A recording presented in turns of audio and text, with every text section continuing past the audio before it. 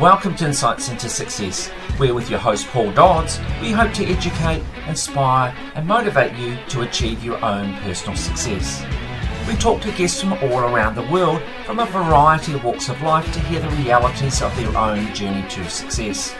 What challenges have they faced? How have they coped with failure? And what have been the keys or will be the keys to their own success?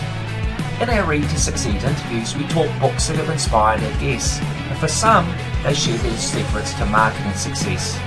Join us as we give you insights into success. Welcome back to part 2 of our interview with Peter Diaga. Now, something else that you've written down here, trust your subconscious. Can you tell me a bit about that?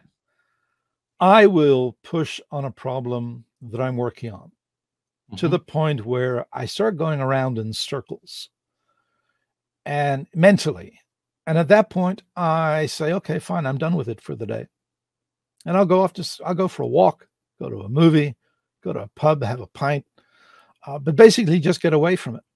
Yeah. And when I come back, my subconscious has been working. It'll have the answer. The thing I was looking for will be there. Now, that happens more times than not. It's not guaranteed. But literally the thing, sleep on it. Sublimation is what it's called. Let your mind work on its own. Another one on the list was don't push. This is related to the same thing. Yeah. If you're working on a problem and you get to the point where you're just trying the same things, you're stuck, and you know what that feels like. When you feel yourself getting stuck, walk away from it. But you have to get it done. Yeah, walk away from it. But it's deadline's tomorrow. Yeah, walk away from it. You're not doing anything now.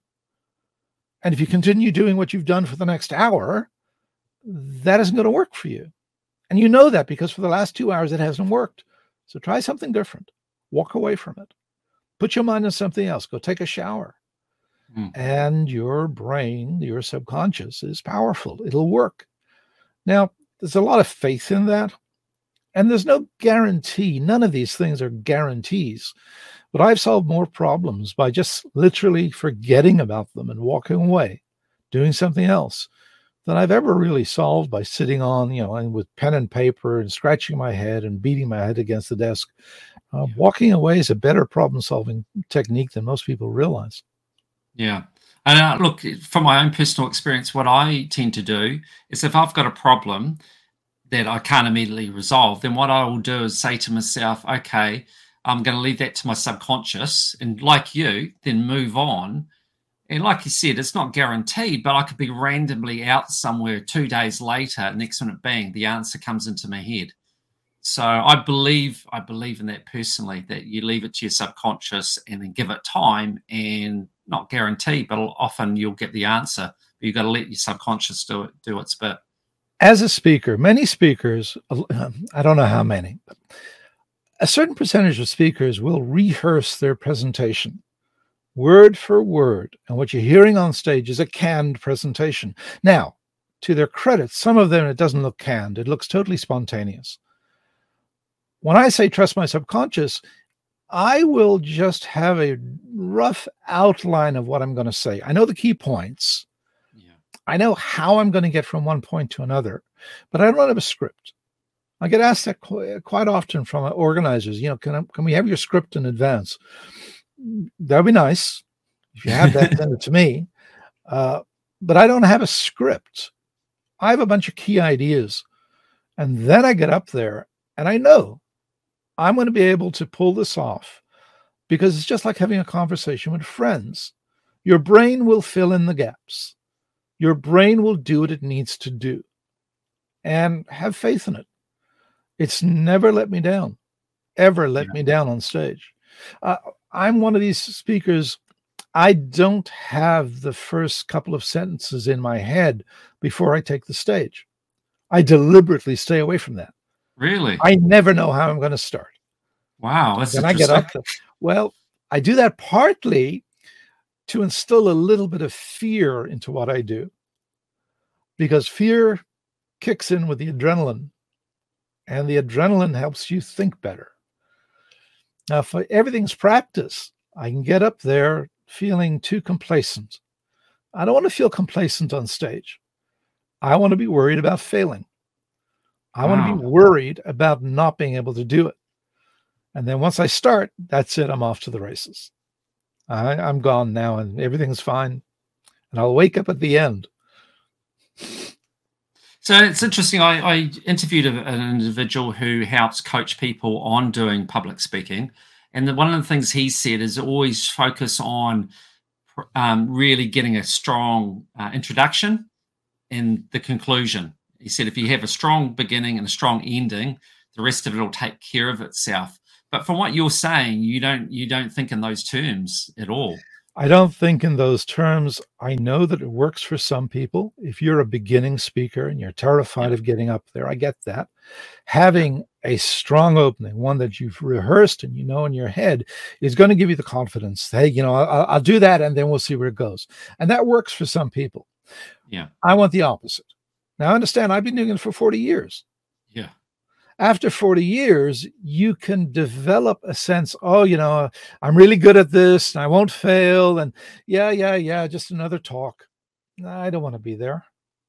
I don't want to feel as if I've done it so many times I can't fail. I think that's a road to doom. I think if I do that, I will fail. Yeah. I would rather get up there concerned. And my wife, the night before a talk, I don't sleep. And for about a week before a brand new talk, I don't sleep. And my wife just rolls her eyes and say, yeah, here we go. Here we go again. You'll be fine. But you're a killer for punishment. You keep doing it. I keep doing it. Yeah. So I see here too on your notes, you talk about failure as experience and experience as treasure. So tell us a little bit more about your view on that, particularly with the failure side of things. Every time you fail, you learn something. If you're doing it right, you learn what didn't work. You learn from other people's failures too, if you want. Most of what I learned about speaking well, I learned from speakers who didn't speak well. I'd watch them fail on stage and I'd be interpreting it in my mind and calculating and analyzing and say, why do I hate what they're doing? Why doesn't that work for me? What are they doing that's annoying me? One of the things I used to hear speakers and still hear speakers say to this day, they'll put up a slide and it'll be so filled with information. And they'll go, I know you can't read this, but... And from That's day funny. one, the question was always in my mind, if you know I can't read it, why are you putting it up there? Yeah. And one of the rules that I had right from the very, very beginning was never put up something that people can't read, that isn't easy to understand, unless you want to display and communicate complexity. If I want to show how complicated a computer network is, one of the best ways is put up a computer network diagram and say, see that? That's what it's like out there. It's chaotic. It's chaos. But if you don't want to do that, if that isn't your specific point for that slide, never put up a slide that people don't understand. Every time you fail, you learn something if you're paying attention. I had 3 huge failures as a speaker in the very, very beginning of my career. There were 3 times I walked out of the talk and I'd never connected with the audience. Absolutely never connected. And it showed in the evaluations. Now, the first time it happened to me, I was young and naive, and I said, stupid audiences. The audience's fault. That doesn't work. Second time, well, I must have been off my oats. Maybe I wasn't feeling well. Third time, okay, sit down and figure out what's going on. And sure enough, when I sat down, pen and paper, and did the analysis, large rooms, open space, chairs 30 or 40 feet away from the podium. Podium is elevated, sometimes as high as 6 feet. Wow. You're no large gap between the 2 columns of seats down the aisle. Yeah. And every time I'd been faced with that, I bombed. I crashed and burned. And I said, okay, what do I need to do that better? 3 failures. I better start learning because I'll be presented with this again. And there are a number of things that you can do. One of the problems is I'm too far from the audience. Fine, get down on the floor and walk amongst the audience with a wireless lavalier mic. Yeah. 2, the room isn't to your liking. Change the room. Seriously, the chairs aren't in the right place. Get in early, 2 hours early. Change the room. You're in control. You're the speaker. Bright lights in your eyes. You can't see the people in the audience. Tell them to turn off the bright lights. Put a different type of lighting on you. As a speaker, you're in control. Every failure, there's a lesson there. If you're willing to dig deep, figure out what it was, and start applying different strategies for solving that problem when you encounter it again in the future. Every failure is an opportunity. It's not that problems are opportunity. Failure is an opportunity. It's an opportunity to learn if you're willing to take the lesson to heart. What did you do wrong? And it's always, what did you do wrong? It has to be you, because you can only change your behavior. You can't change the behavior of people out there. So what did you learn? What could you do differently? So if things do go well, do you find it a challenge to get a lot out of it, to learn a lot? If things go well, do you find that that's more challenging to learn, whereas if things fail, you're really confronted with it. You've got to learn something from it. When they fail, it's easy. Yeah. I mean, it's easy to learn from failure. When you're doing it well, then you can get into a rut. You can say, oh, I've nailed it now. I'm going to do that again in the future. And what you forget sometimes is that what you did well was that you were off the cuff. You were doing improv. I do improv when I'm a speaker. I'll play off the audience. I'll point to someone and I can identify who they are, maybe by their dress, almost like a Sherlock Holmes thing. You're the accountant in the organization, aren't you? How did you know it? Everybody's laughing in the audience. I nailed the accountant. It's because where they sit, this, that, the other. And that's spontaneous. You can't always replicate that. I'll give you an example. You ever gone out with a bunch of people, maybe that you haven't gone out with recently, and you had a wonderful night? You had a great night, cracking night. And you go, we got to do this again. So 3 months later, you get together again. It's not the same. No. Why? Because the first time was spontaneous. It just happened. Sometimes life just throws you the right stuff and you make something out of it. But you can't always replicate that. And when you try, if I try to replicate a home run talk, I will fall flat on my face. Yeah. Because what's missing is the spontaneity. And I know it doesn't look that way to the audience most of the time, but most speakers, in my opinion, the really good ones, are making it up as they go along. They're playing off you, the audience. They're responding to your body movements. Yeah. They're responding to when you laugh. So every now and then you'll say something and you don't expect to get a laugh out of it. And all of a sudden the audience is laughing. Take a mental note. What did you do? Maybe you'll try that again sometime if you can figure out what they found funny. Sometimes you'll tell a joke, not a joke. Sometimes you'll use humor and the humor falls flat. Don't respond to it while you're on the stage. If they didn't get it, they didn't get it. If you bring your attention to it, now they know that you flubbed up. The audience trusts you and expects you to deliver a great job. They're also very gracious. They want you to succeed, because if you don't succeed, they're going to have a lousy time. So the audience is your friend. They're absolutely your friend. They'll help you out as long as you don't make too many draws on their charity. And I guess after 40 years, you've had a heck of a lot of experience. So for you these days, it'll be a lot easier than what it was in the outset. Well, yeah, you've made so many mistakes. you know what to avoid. Yeah, look, 35, 40 years of speaking experience. I mean, you've seen it all. I was flown in to a big gig in Switzerland once, Geneva, I think. I was given an hour to talk. And as I'm walking up to the stage, the manager comes up to me, the person who hired me, and says, Peter, sorry, We have a politician coming in unexpectedly. We need you to cut your talk back to 10 minutes. Oh, wow. Okay, sure. And you go up there and you do it. And you do a 10-minute talk instead of a 60-minute talk. And how do you do that? Yeah. By cutting out your children, taking out your heart. The thing you wanted to say, you won't be able to say it. And you don't speak fast. That just destroys you. You trim it down to something that's 10 minutes.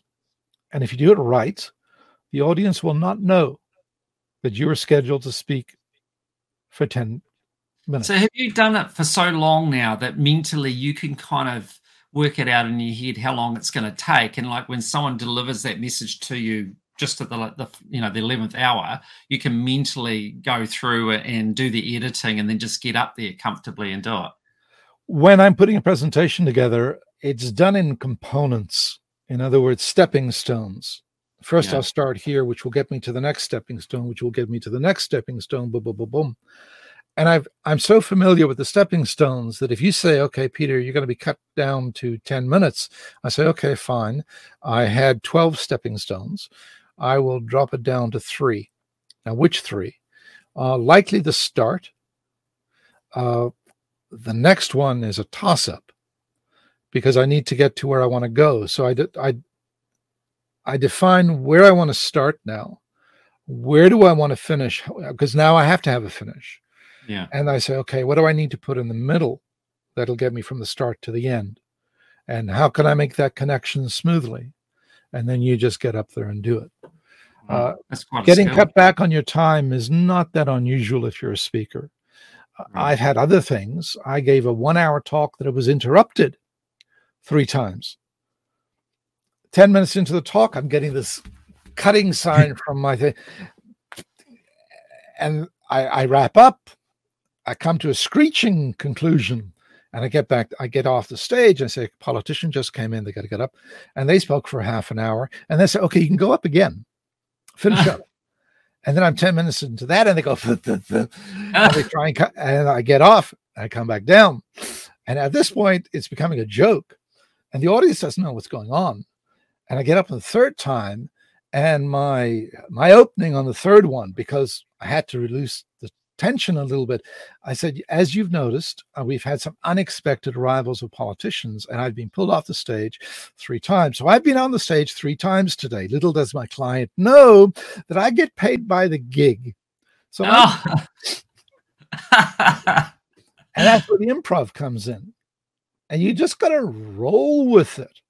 I mean, if I start becoming a prima donna and saying, you cut me down from 60 minutes to 10 and then you put me up again. Okay, for one thing, they'll never invite you back. For the other thing, you won't be able to deliver. So just have fun with it. Yeah. I mean, they know what they're doing to you, so you can't really mess up. They know they've made it incredibly difficult. So just roll with it. And again, let your subconscious take care of it. You can do it if you've got tons and tons of experience. Yeah. No, for sure. All right, just one other thing I wanted to touch on your list. You talk about working alone isn't optimal. Tell us a bit more about that and your thinking in terms of that. Introverts like to work on their own. I have a certain set of skills. It isn't all-encompassing. There are certain things I don't do well. Detail. Accounting. Forget accounting. I'll give it to someone else. Editing. I'm not necessarily the best editor in the world. Hand it to someone else. Arranging flights and all, that's detail. Get someone to do it. I run a webinar series. I've been running it now 15 years. After about 5 years, I was giving a brand new talk every month. A talk takes me about 40 hours to put together from start to finish. And it was getting a little bit onerous. I had other business coming in. 40 hours a month to put the webinar in was not a great idea. So I contacted a speaker that I'd bumped into several times. This time was where was I? We were in Wellington, New Zealand. Oh, wow. Okay. He's from Toronto. So we bumped into him there. I saw him speak. At the end of the talk, I go up and say, how'd you like to be a part of a webinar series? This is what I'm doing. I don't have enough time anymore to do it every month. I trust you. Your style is different, but your thought processes are similar. Would you be willing to come along with me on board that next month? I don't have to work alone. Working with someone allows you to do that brainstorming thing. And I don't mean sitting around with post-it notes and all the rest. I'm talking simply about bouncing ideas off someone else. What do you think about this? What are your thoughts on this? What we're actually doing now, the notes that you saw, was his idea. Peter, you're wrapping up your webinar series. We have more than 100 hours of webinars going back the 15 years. I'd like you to do, he says, your lessons learned. What did you learn? You've been at it for a long time. Did you learn anything? And that's what these are. All the little points. The one you didn't talk about, step into the breach. If you see a problem and no one else is taking care of it, that's an opportunity. That's an opportunity to step into the breach. Step into it and you take up the flag. You may not be there at the end, but at least you've started. For those of you who don't know my background, I was involved in Y2K. I saw the Y2K problem in 1978 working at IBM. And I went into my boss and I said, we have a problem in the year 2000. This won't work. And he says, you're worried about a problem that isn't going to happen for 22 years? You're nuts. Someone will take care of it by then. Okay. And then 10 years later, this is 1989 timeframe, no one was taking care of it by then. And that's when I wrote, a year or two later, 1993, that's when I wrote the year 2000 computer problem thing, the Doomsday 2000. Who was I? An absolute nobody. I was a computer operator when I saw the problem. I was a low-level manager when I decided this would be my problem. Step into the breach. No one else is doing it. You might as well write an article, give a talk, get up someone's nostril, be an annoyance, get people thinking about it. And that thing took me to 45 countries, the World Economic Forum in Davos, testified before governments all over the world, all because I saw a problem. No one else is taking care of it, so I said, I will. So literally at that time, was no one talking about it? Not quite true. There were a couple of articles that had been written about it, but no one had really grabbed the attention of the media. Amazing. A couple of people had talked about it. I was not the first by any stretch of the imagination. But in 1993, the Doomsday 2000 article in Computer World was the thing that lit the fire. Yeah. It caught the attention of the media. I wish earlier, the people who spoke about it earlier had gotten more credit. It was written up in the IBM Systems Journal. I mean, people knew about this thing, but no one was doing anything, as in changing code. And government needed to be aware, media needed to be aware, so that everybody was doing it. There were a couple of individual people. Scottish Bank, for example, had started a Y2K problem, although it wasn't known as Y2K back then, back in 1978. And they were worried. They knew about the problem back then because their 30-year mortgages were running into problems when they went over into the year 2000, the closing dates. Oh. So I didn't discover it, but I was the one who started to beat the drum and become an annoyance. Step into just timing too. Timing too. Luck. Yeah. Okay, so just to wrap this up, for people out there that want to become the most successful version of themselves, what would be your key pieces of advice for them? Write, for one thing, and not now for the exposure.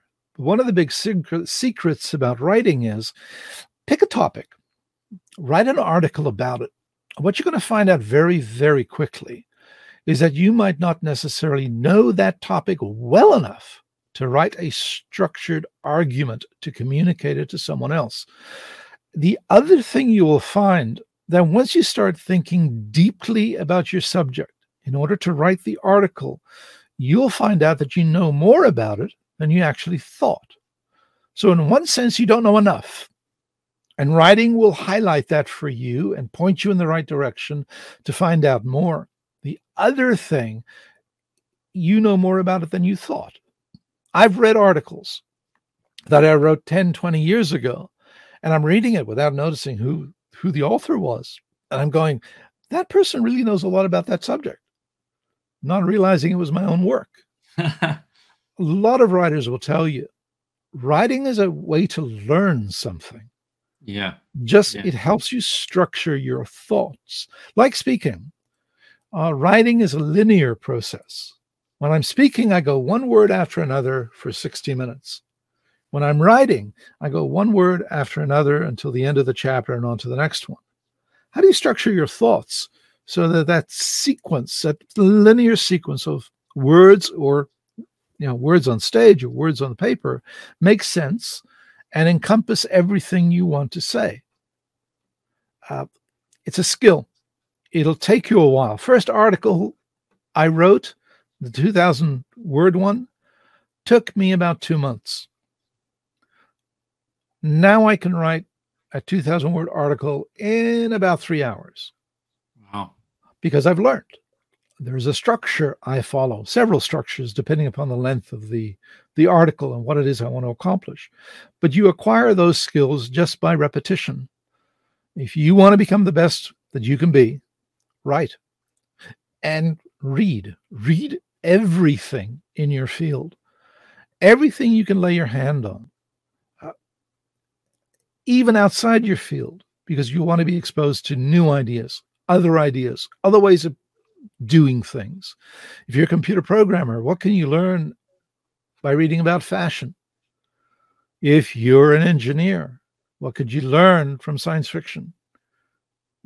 Just consume everything in sight. My library, which you can't see, is close to 6,000 books. Wow. They're around me all the time. I have another 500, 600 books on my iPad. It's gotten out of hand. My wife said no more books. But the books are where the ideas are. And they're sitting there waiting for you to tap into.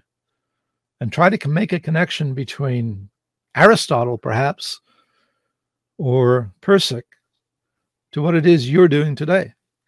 You can only do that if you're exposing yourself to new ideas, reading and writing. Well, that's kind of perfect for my next interview, hopefully, for Peter. And that is normally what I like to do, and I didn't mention this at the beginning or the outset of the interview, is I also like to do a separate segment called Read to Succeed, because I want to encourage people to read, because I think that's a great way to learn. So without trying to be presumptuous, I'm assuming you'll be willing to stay on for another 5 to 10 minutes to talk about books to read? Absolutely. Fantastic. Absolutely. All right, we'll wrap this one up for today. So thank you so much, Peter, for sharing with us on Insights into Success. And for everyone listening, stay tuned, because we're about to record the next segment, which is going to be Read to Succeed. So thank you very much, Peter. It's been fantastic. And we'll talk again in a minute. Look forward to it.